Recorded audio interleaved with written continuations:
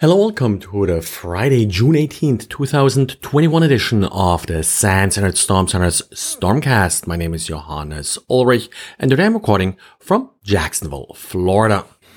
In today's diary by Daniel, you'll learn how to do network forensics in Microsoft Azure.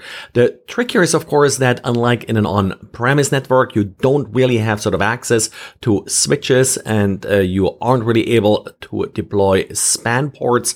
But Microsoft has a couple of different options for you.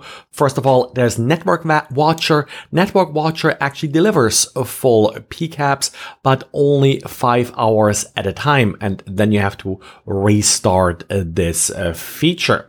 The second option is flow logs. Flow logs or NetFlow is, of course, always great to look for anomalies or search for indicators of compromise if you're into that. The problem, of course, is no payload. On the other hand, not that hard to throw NetFlow logs into some kind of log management system like Elasticsearch or Splunk, as Daniel points out. And on Friday, so by the time you listen to this, it may be available. Daniel will post a second diary talking about Azure Monitor Insights and how to use it to keep track of your network traffic.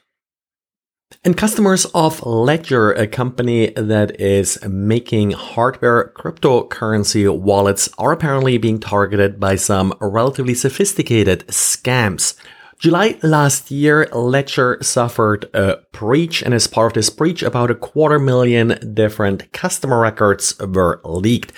In December of last year, these customer records were actually also made public. And since then, there was a number of attempts to take advantage of these customers. Now, note that the breach did not really affect the security of the existing Ledger wallets. The data did include personal details like names, mailing addresses, and the like of these customers. In the latest scam, customers from this breach are receiving what looks like a modified or tampered Ledger wallet. So the actual wallet appears to be an authentic device that had been tampered with, and very likely the private key that's embedded in these devices has been modified.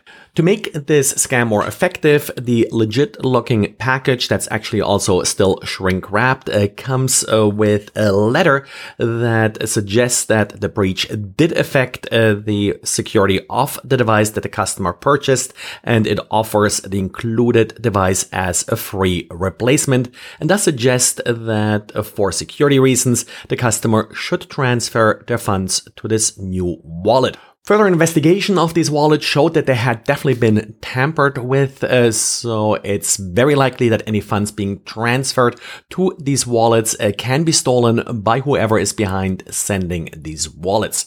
These wallets aren't really cheap. They're about $60 new. So considering that they had to be modified, mailed, repackaged and everything, this is not a very simple scam to pull off, but just a small number of wallets, if the victim is actually transferring the funds to them, may probably make up for the cost involved in mailing them out.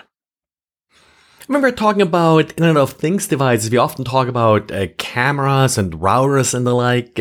We don't really talk a lot about defibrillators, but the latest vulnerability is not in the defibrillator itself. It's in a dashboard that's used by companies to monitor defibrillators that are deployed out in the wild.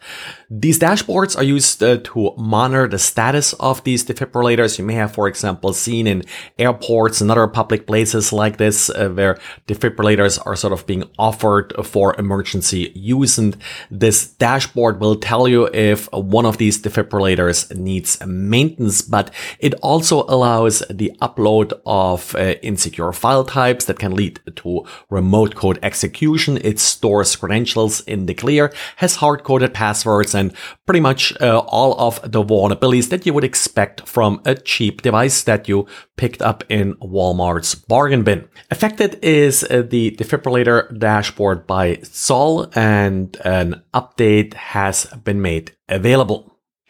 And yesterday on Thursday, a number of large companies did suffer outages. For example, a couple of airlines like Delta, American, Southwest, and United, as well as, for example, the Hong Kong Stock Exchange did suffer simultaneous outages. The problem was not a denial of service attack, but instead an anti-distributed denial of service attack system run by Akamai.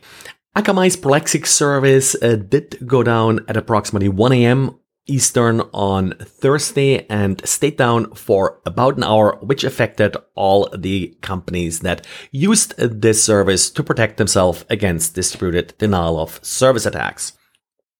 Well, and that's it for today. So thanks again for listening and talk to you again on Monday. Bye.